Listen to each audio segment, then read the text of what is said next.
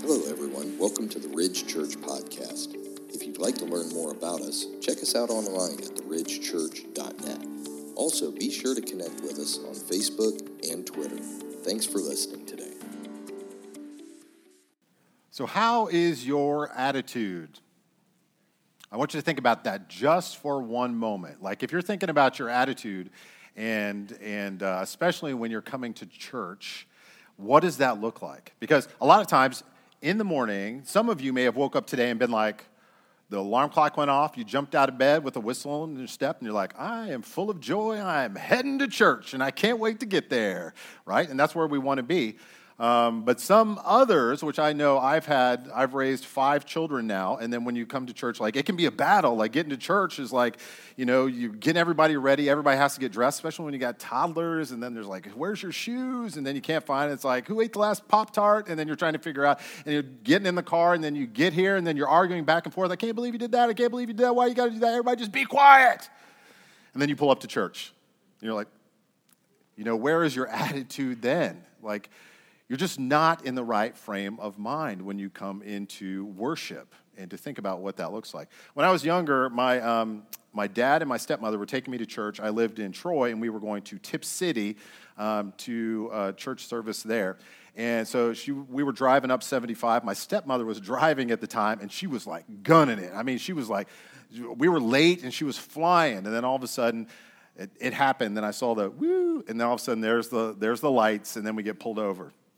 And once that happened, he came out. It wasn't a warning. He actually gave her a ticket. And, she even said, we're going to church. That did not matter. And then she got a ticket. And then afterwards, I remember my dad saying, well, are we going to church? And she's like, no, we are going home. So we actually turned around, and then we went home because what? She wasn't in the right mindset, right? She had been overcome with emotion in what she was doing. So she wasn't in the mood for a corporate gathering. Is our behavior and attitude in church important? I would say absolutely yes. Absolutely yes. Our behavior and attitude is an overflow of our heart. And when you think about our hearts and what comes out, right, our behavior is an overflow of that. And we see that very clearly in our children.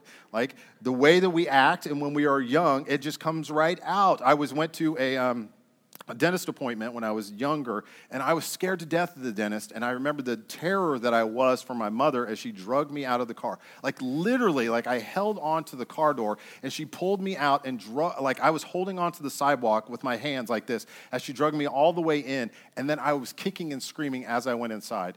My behavior was an overflow of my heart, right? I was fearful, I was scared, I was not being obedient at that time, and it affected the whole waiting room. Like they all knew, and I'm sure that they were like, oh, get this kid out of here. Like, why does he have to be here? Well, when we talk about this behavior being an overflow of our heart, that is exactly what we are going to be talking about. We will see that today that Paul is addressing behavior for what? For both men and women, and where their heart is. And this was even reflected in how the women dressed. Now, have you ever thought about that? Like how you dress reflects, your heart. If you think back to I know all of us are a child of a different decade, right? I'm a child of the 80s. I know there's some 70s, there's all the way 90s kids here. And what was like the most embarrassing thing that you ever wore in your life? I look back and the worst thing I ever wore was I had a Michael Jackson red leather coat with zippers all over it and some sweet parachute pants.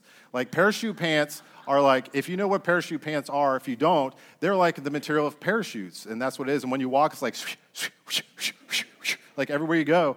But see, why did I wear that? I wore that because I was trying to what? I was look at me. I thought I was big time walking around in parachute pants, and that's what I wanted. I wanted attention to be focused on me. So that is kind of the situation that we're looking at here and what is going on. It was an overflow of my heart, right? It was selfishness about me and how I dressed and how I acted. Our behavior and attitude is important. Paul is addressing this in the corporate gathering, and it was a mess. It was a mess. Now, as we look back, over the past 2 weeks, we took a detour to Genesis. And this was an essential foundation to how what? We see our roles as men and women in God's good design. And really talking about the fall and the impact of the fall. Our big idea last week was disobedience brings judgment, pain, and marital conflict. In our next step, we finished up with bring glory to God by trusting in his sacrifice and honoring the roles he has designed for us. And looking at what is our role and how does that play out even now. So this now helps us as we get back into Timothy over the next 2 weeks. So today, being back in the book of 1 Timothy, it is a letter, if you're joining us for the first time, this is a letter written by Paul to his younger friend. He's mentoring him, and he calls him his spiritual son, so we know that they are very close. Now remember, Paul is helping Timothy to get the church healthy again. And this is a huge responsibility on Timothy. Timothy is a young guy.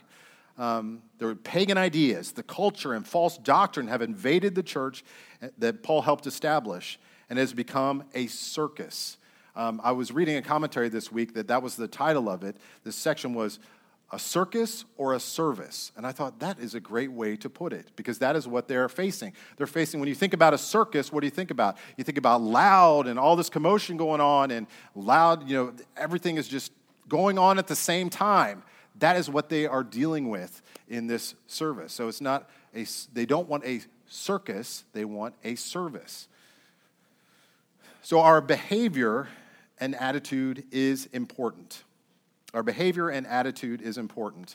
Paul addresses orderly worship. Now, in the church setting, as we're looking at our behavior, in 1 Corinthians it says this. This is after Paul has addressed what the behavior should be in the church. He says, but all things should be done decently and in order.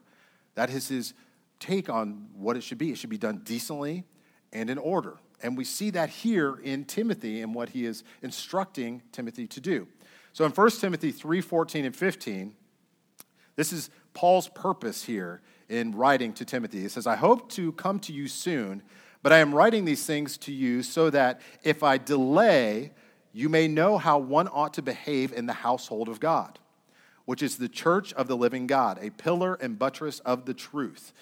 Right there is his purpose. You may know how one ought to behave in the household of God. That is what I want you to think today as we go through this scripture and the instruction that he is giving him. So as we dive into this letter today, we will understand further what Paul's instructions are to Timothy. But I want you to remember the context of where we are in this passage. We always need to look before and we need to look after. So at the beginning of chapter 2, what does he talk about? He's talking about the importance of prayer, right? And that is really where he is. This is a continuation of that thought and what is going on in the public service. Now, as we get to verse 8, Paul then tells them how to act in the corporate gathering. All right, so verses 8 through 15 pertain to the corporate gathering and how they should act, so all the way to 15. Now, I looked at that and I thought, well, I possibly could teach on that or preach on that in 1 week, but there's just too many ideas and themes in here that we want to break it apart into 2 weeks. So the two big thoughts. So this week, we're going to be first the attitude of the corporate gathering, and next week we'll be talking about the roles of the corporate gathering. So, and really, how does the instruction Paul gives, how does it relate to us today? And how does it relate to the church, particularly the behavior in the corporate gathering? Now, I will say this. The circus that Paul and Timothy are dealing with is not where I have no issues. There's nobody screaming out. There's nobody, we do not have a circus in our behavior that we are dealing with in our church. But this is a great opportunity for us to look at the context of this and kind of evaluate our own hearts, that when we come to the corporate gathering, why are we coming? Where is our hearts at in this process? Remember, as a condition of our own hearts, the overflow of their hearts is their behavior, right? So what is our big idea this week? Our big idea is this. Attitude is important in the corporate gathering. Attitude is important in the corporate gathering.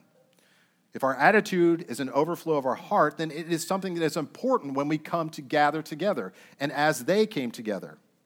So let's break down Paul's instruction to Timothy And we'll see how he stresses the importance of our hearts in the worship setting. Now, first, he speaks to men, and then he speaks to women. So we'll go through this verse by verse. Now, let's start first with the men in the verse 8. And we're just going to take the first half of verse 8. So it says, I desire then that in every place the men should pray. So we see this is a continuation, right? That the men should do what? Pray. We see this is important. This is very important. He says he desires, right? This is a strong word. It's like, think of it like a command, like I'm desiring you to do this, that he is putting that on them. It says in every place. Now this is referring to not necessarily like everywhere, but it's talking about in every place, referring to all the churches. In every church is really kind of the context of what he's saying, so you can see here. So what do we see here? The first thing that we can take away about corporate gatherings, there is an attitude of prayer. There is an attitude of prayer. Now remember, this is how the chapter started, so I want to go back to the first verse, 1 Timothy 2:1.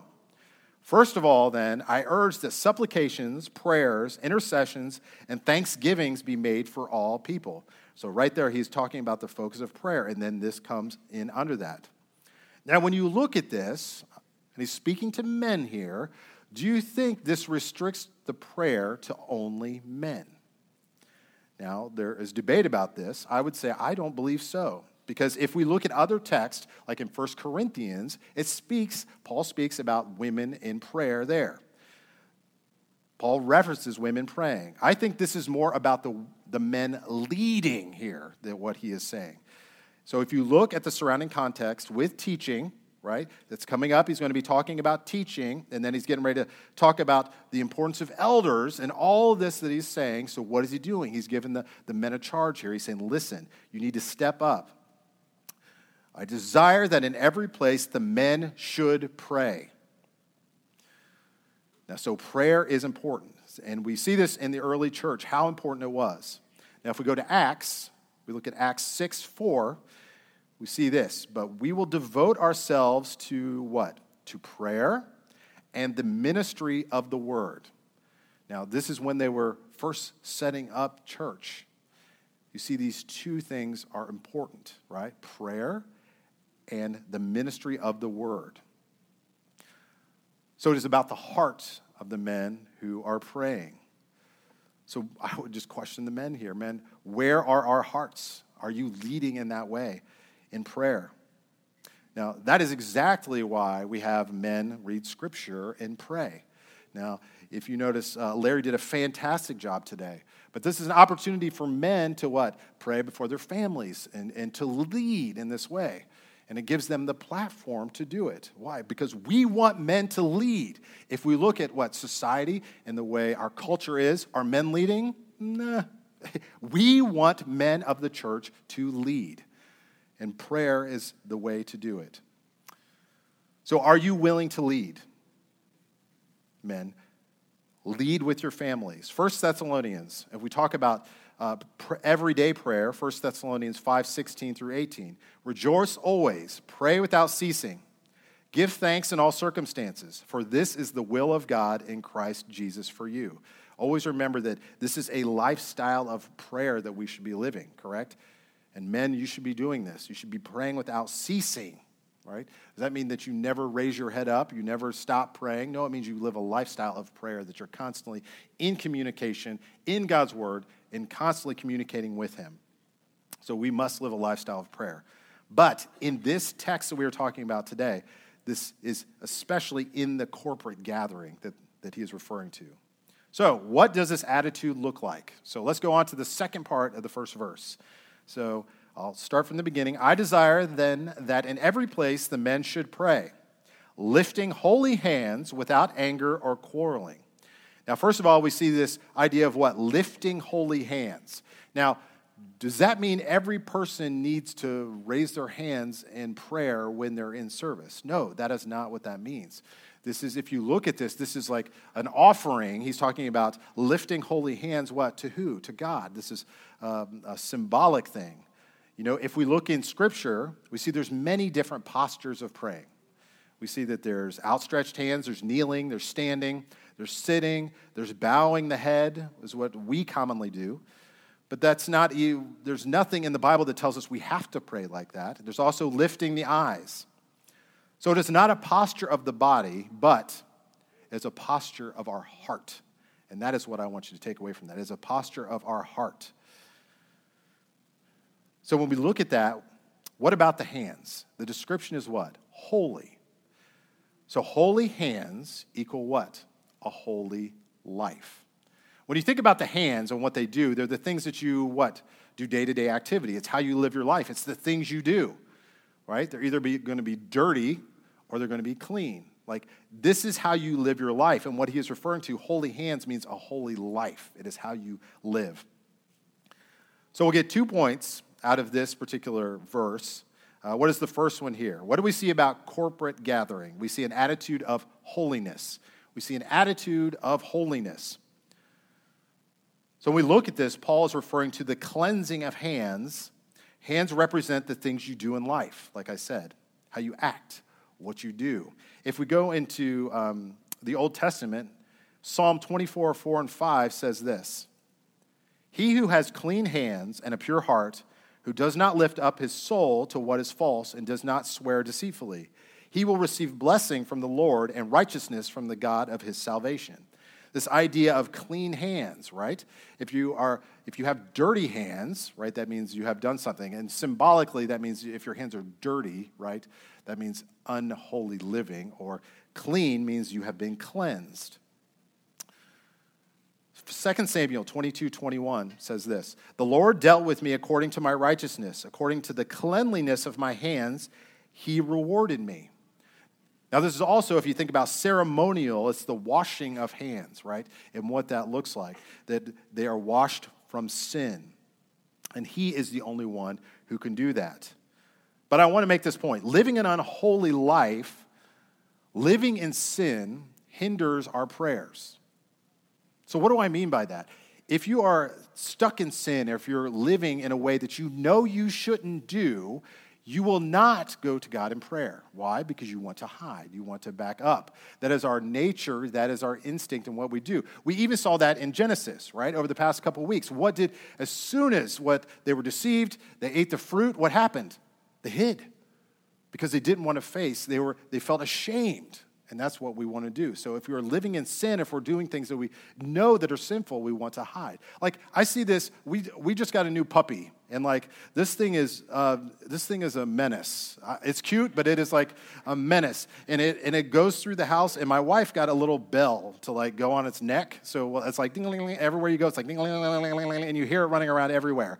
But then the bell stops. And we're like, Where to go? And then sure enough, she is getting into trouble somewhere because why? She is hiding. Like, even my puppy knows that it's shameful and it wants to hide away from us until we find it. And that's the way we are too. We want to hide. So I would say if you are backing away and living in a way that you shouldn't, it'll hinder your prayer, right? You must come forward and what? Go to prayer and confess. Confess what you're doing. Ask for forgiveness and seek to live in a holy manner. Don't back away. Go to God with this. Confess to him. All right, so as we go on, what's the second point here in this scripture? I want to read it again. "I desire that in every place that men should pray, lifting holy hands without anger or quarreling." Now, remember, this is about how to behave in the house of God. And we see these two things, anger and quarreling. So what should we have? Instead of anger and fighting amongst us, we should be what? There should be peace. There should be peace. So what do we see here about the corporate gathering? We should have an attitude of peace. An attitude of peace. So what does that mean? That means reconciliation with other believers. If we go to Matthew 5:23 and 24, Jesus says this: "So if you are offering your gift at the altar, and there remember that your brother has something against you, leave your gift there before the altar and go. First be reconciled to your brother, and then come and offer your gift." You see, it is such an important thing to come to the altar to worship that you shouldn't be distracted by what is going on if you are in quarreling or disagreements. Your worship can be hindered or distracted by conflict. And that is not where we need to be. That's not where we need to be at all. We must reconcile and have peace. Ephesians 4, 1 through 3. I, therefore, a prisoner for the Lord, urge you to walk in a manner worthy of the calling in which you have been called.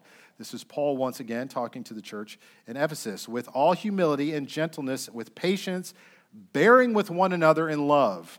Eager, that's the word that I'm getting at, eager to maintain the unity of the Spirit in the bond of peace.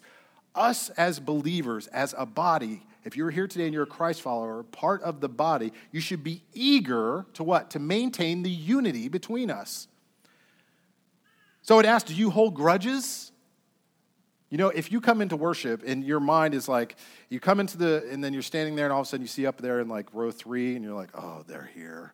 I can't believe they're here. I called him this week and he did this and he's going to talk to me and he's going to say that. And he's going to post this on Facebook. I can't even believe that. Like, and that's where your heart goes? That's not good. Like, that is a distraction from where you are, that you need to be bringing that before the Lord, reconciling, and then coming to a place of worship. That is how important it is. This is how Paul desires men to lead in prayer, with an attitude of what? Holiness and peace. And men, this is where you can lead. This is where, and I tell you what, as a man, what do I want? I want to be passive. I want to be like, nope, I don't want conflict. I don't want to deal with it. Nope. No, man, we need to lead and resolve conflict, and especially before we come into the house of worship. So this is how Paul desires men to lead. So now, as we go on, let's see, as we turn to women and see what Paul says about women in the church. All right, 1 Timothy verse 9. We're going to take the first part of verse 9. It says, likewise, also that women should adorn themselves in respectable apparel with modesty and self-control. All right, we're going to stop there. First of all, I want you to note it says likewise. Likewise. It's a look at the heart of the behavior of women, the same as it was the men, right? He's describing these things. This is where's your heart at with these things, men? And now, likewise, women, I want you to examine your heart also. Likewise. Now we see him addressing outward adornments, right? Things that they are wearing that reflect their heart. Artificial glamour of the world, I want you to think about it 2 ways. Artificial glamour of the world versus what? The true beauty of godly life, right? 2 very distinctive things that are different. It says they should adorn themselves. What? They should put on, what? In respectable apparel. Respectable apparel. So what is respectable apparel? It says modesty and self-control. So what do we see here about our corporate gathering? There should be an attitude of modesty. There should be an attitude of modesty. You see, women at this time in this church, remember I called it a circus, was going on. They were using their physical appearance to what? Attract attention. They were like, it's all about me. I want you to come look at me. And that's what was going on. And it was a big problem. And we see this throughout Scripture, actually. Peter addresses it in 1 Peter. 1 Peter 3, 3 and 4 says, do not let your adorning be external, the braiding of hair and the putting on of gold jewelry or the clothing you wear, but let your adorning be the hidden person of the heart with the imperishable beauty of a gentle and quiet spirit, which in God's sight is very precious. Now, we look at this and we see it's exactly what Paul is saying. It's the same sort of thing, this adorning, this bringing attention to ourselves, and women bringing attention to themselves. There was a connection to the culture with dress. And Paul sees the importance of the respectable apparel. And what? This idea of self-control, knowing that what? That we must glorify God with our bodies, with how we dress. Now, we see in 1 Corinthians 6, 18 through 20, it says this, flee from sexual immorality. Every other sin a person commits is outside the body, but the sexual immoral person sins against his own body. Or do you not know that your body is a temple of the Holy Spirit within you, whom you have from God? But you are not your own, for you were bought with a price, so glorify God in your body. Now, this particular verse is talking about sexual immorality and how you treat your own body. But I think it also bears repeating that we are a temple of the Holy Spirit. So with your body, you should be glorifying God, and that includes in how you dress. You know, over this past year, we have been going through with the youth, we've been going through God's good design. And just a couple of weeks ago, we did modesty. We talked about purity and what that means. And I think this is such an important topic to talk about with our youth because we don't want to talk about it, right? But the church is the one who needs to be talking about it because it is such an important thing. Because why? The culture pulls us this way by the things we see in media and all that. And we want to say, no, the Bible says this over here. We see value in this. So as we go on, let's see what Paul says, what not is modest, what is not modest. So second part of that says, likewise also that women should adorn themselves in respectable apparel with modesty and self-control, not with braided hair and gold or pearls or costly attire. Now, looking at these fashions mentioned, we see what? Braided hair, gold, and pearls, right? We look at those things and like, well, is there anything bad with those? No, I want to say right off the bat, because if you're sitting here and you got braided hair, I don't want you to be like I need to get out of here because I got braided hair. No, that's not what that is saying at all. Remember, it is where the heart is. Now, culturally at that time, I read that the prostitutes and immoral women of that time would spend hours and money intertwining their hair with gold and pearls to make it more like a show. Like, look at me, look how beautiful I can be. Like, it was just over the top. And why would they do this? To draw attention to themselves. So are these things bad? The braided hair, the gold, the pearls? No. I would say, but where is their heart? Where is their heart in this? It's either a prideful thing, look at me, it's all about me, or it's humility over here. It's not about me. It's only about him. So what do we see here about the corporate gathering? We see an attitude of humility, an attitude of humility. These things were a distraction. And think about how they can distract. You know, this past week I was talking with Luke. He brought up this idea of, it's called preachers and sneakers. And I'm like, well, what is that? And preachers and sneakers is a guy, his name is, and I wrote it down, so I went, Ben Kirby. He came up with this idea because what he did was he saw celebrity pastors who are on TV, I guess, would have like very expensive, like $500 shoes on or up to $1,000 shoes on. And he's like, this just isn't right. Like, why would pastors do that? And I 100% agree. If I'm up here and like, if you see Raleigh and me up here in like Armani suits and we're like, yeah, look at us and like, look at my Yeezys. No, like that is not the way that you should be preaching the word. But what he did is he's calling them out because why? It is a distraction. It is because what you see that, what's it like? Well, look at me. Look how much money I make. You know, I fly in a private jet and all this stuff. And that's what they're doing. They're bringing the attention to themselves. But ultimately, what is it? It's a distraction. It's a distraction from God. It's a distraction from the gospel. And that's what these women, in the situation they were in, they were being. They were being a distraction, putting the attention on themselves. Proverbs 31:30 says this, charm is deceitful and beauty is vain, but a woman who fears the Lord is to be praised. Proverbs 31 woman. You know, you look at that and you see that the beauty is in vain, but a woman who fears the Lord is what? To be praised. That is what is attractive about a woman. These women had one thing on their mind, and that was to attract attention from the men. I think about it like a peacock. You know, if you think about a peacock, where they got giant feathers, and what do? They like prance around. They're like, look at me, check me out. Why? To get the attention of the other bird. And that is exactly what these women were doing. They were trying to get the attention of these men. And it was a problem because the men were not being faithful to their wives. I read this week, and I thought this was very interesting because if you look at it in context, we're getting ready to come to chapter 3, which is what? Talking about the qualifications of elders. And when you look at that, what does it say? Husband of one wife.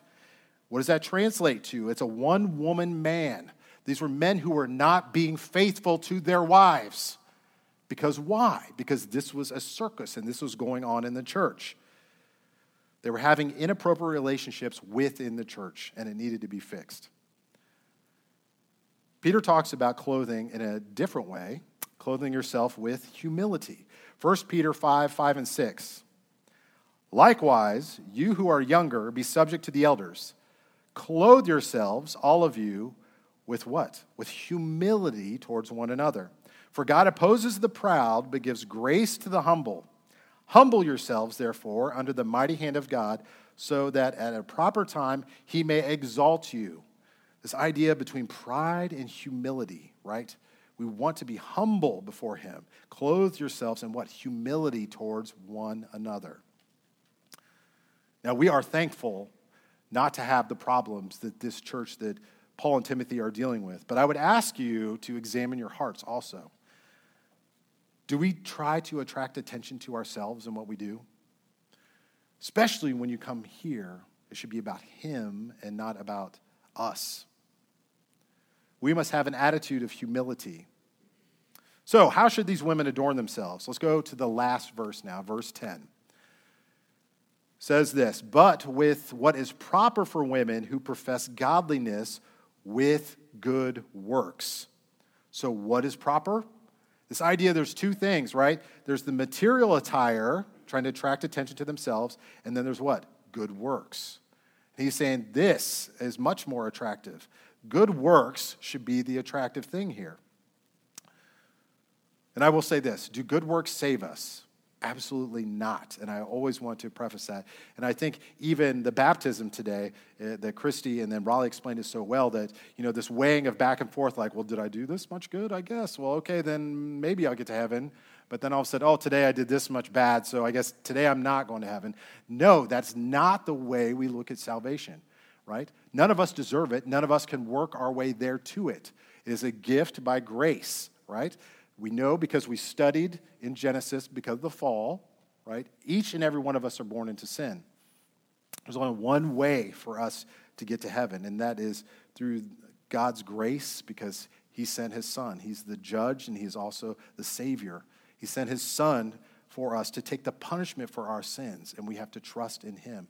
When we trust in him, when we surrender our lives to him, when our heart is transformed, then what do we want to do? We want to do good works. That is where our heart goes because we understand the gift that we have been given and the grace he has given us. So it's like, sign me up. I'll do good works. I want to. And that is what these women that he is talking about should, that is what's proper women who profess godliness with good works. So what do we see here about the corporate gathering? We see an attitude of selflessness, When Jesus is our Lord, it's not about us, right? We give our heart to him. This idea of being selfless, and that is what we see here that he is proposing in these women. An attitude of selflessness. Paul says that the women should what? Be modest, do not dress in immodest styles of the day, and concentrate on good deeds, right? This idea of selflessness. Now, I want to give a shout out to my wife because my wife is so selfless in the things that she does and her modesty and stuff. I think she is such a great example. And I have to say, when I met her, actually, so we met online because I was part of a Christian dating website. And I was like, I wonder if there's any godly women on this website. So I was like, I just want to see who's out there. So I see Desiree's profile, and I say, so what is the first question I ask her? I ask her, do you serve in your church? And guess what she said? Yes. And I was like, yes. Why? Because that is good works. That shows me where her heart was. And when I was trying to find out who she was, it wasn't about looks. It was about what? Who she is. Does she serve? Where's her heart at? So material attire, costly attire, or good works. Remember, it's about what is on the inside. What is on the inside? 1 Samuel 16:7. But the Lord said to Samuel, do not look on his appearance or on the height of his stature, because I have rejected him. For the Lord sees not as man sees. Man looks on the outward appearance, but the Lord looks on what? The heart. It's not about the outward. It's about the heart. That is the theme that we want to take hold of here, what we look at. Now, as we continue to study through Timothy, we're going to go Timothy, and I believe we're going to go Titus, and we're going to go back to Timothy 2. In Titus, there is a great section that talks about women, specifically older women in the church. Titus 2, 3, and 4 says, older women likewise are to be reverent in behavior, not slanderers or slaves to much wine. They are to teach what is good, and so train the young women to love their husbands and children. This idea of older women, mentoring, pouring into younger women in the church is such an essential thing that we need. And be reverent. They are to be reverent in behavior and be the example that these younger families and these younger mothers and these younger women need. And I will say this, we can never underestimate the value and importance of godly women in the church. They are invaluable. A woman should be valued for her heart, not for her appearance. Roman culture was flipped upside down. That's not the way it was. Roman culture made women lowly. Christianity is what fixed that. Christianity changed all that. If we look at Galatians 3:28, it says this: there is neither Jew nor Greek, there is neither slave nor free, there is no male and female, for you are all one in Christ Jesus. This idea that men and women, talking about all of this here, men and women are equal in value before God because of Christ. Women in the church are invaluable. Now, as we have looked at the meaning and context of these three verses, we see that Paul's giving Remember, instruction on how to behave in the corporate worship or in the house of God. Now, all of these issues reflected the condition of their hearts, right? So our attitude is important in the corporate gathering. So what have we seen? We've seen for men, attitude of prayer, right? Men must lead. Attitude of holiness. It's holy living. An attitude of peace. Unity. All of this must be the focus. For women, what is it? It's an attitude of modesty, an attitude of humility, and an attitude of selflessness. So as we look at this, what is our next step that I want you guys to go away with today? It's something that we should be doing each and every day, and especially on Sundays before we gather in the corporate setting. Check your heart. Check your heart. What do I mean by that? I mean, just stop and check where your motivation comes from. Where is your heart at? Are you coming because you want to focus on God, that you want to worship Him, that you are grateful for what He has done, and you are serving Him in this way, so you want to lay down everything before Him and worship Him? Or do you have other selfish motives that you are coming? Where is your heart? Check your heart. Now, first, your heart has to be His. I have to say that. Your heart has to be His.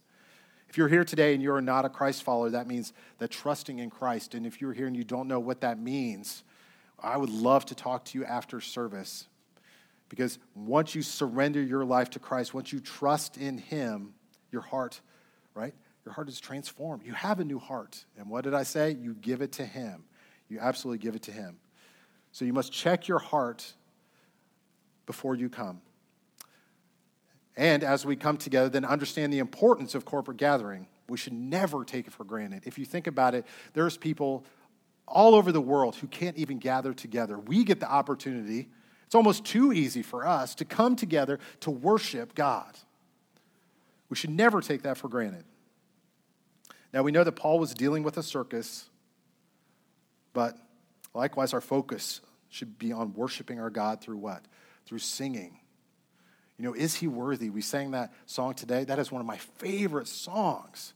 And when they're all singing together up here, and it's is He worthy? And He is. And it is just a powerful moment to worship who He is. He is worthy. So we get to come together, focus on Him, sing our hearts out, focus on prayer, make Him a priority. And and on teaching God's word. These are the things that are important when we come together, and our heart should be right when we come together to do it. Always check your heart. Let's pray. Father, we just come before you today just thankful. It is a blessing and an honor that we get to study your word, Father, and we just hope that everything that we have done today brings glory to you. We're thankful that we could sing to you, thankful that we could learn from your word, and we just pray that you continue to draw us closer to you as we leave here this week. Father, if there's anybody here who has not made a decision to trust in your Son, Father, we just pray that today would be the day that you would transform them. And Father, we're so thankful for the body that you have brought together, and we want to honor the time that we have together. And we want to know that it is an important time that we should never take for granted. So, Father, we just want to give you the praise, and we love you. In Jesus' name we pray. Amen. Thanks again for joining us today. If you have questions about this message or about the Ridge Church, you can contact us at info@theridgechurch.net. Have a blessed day.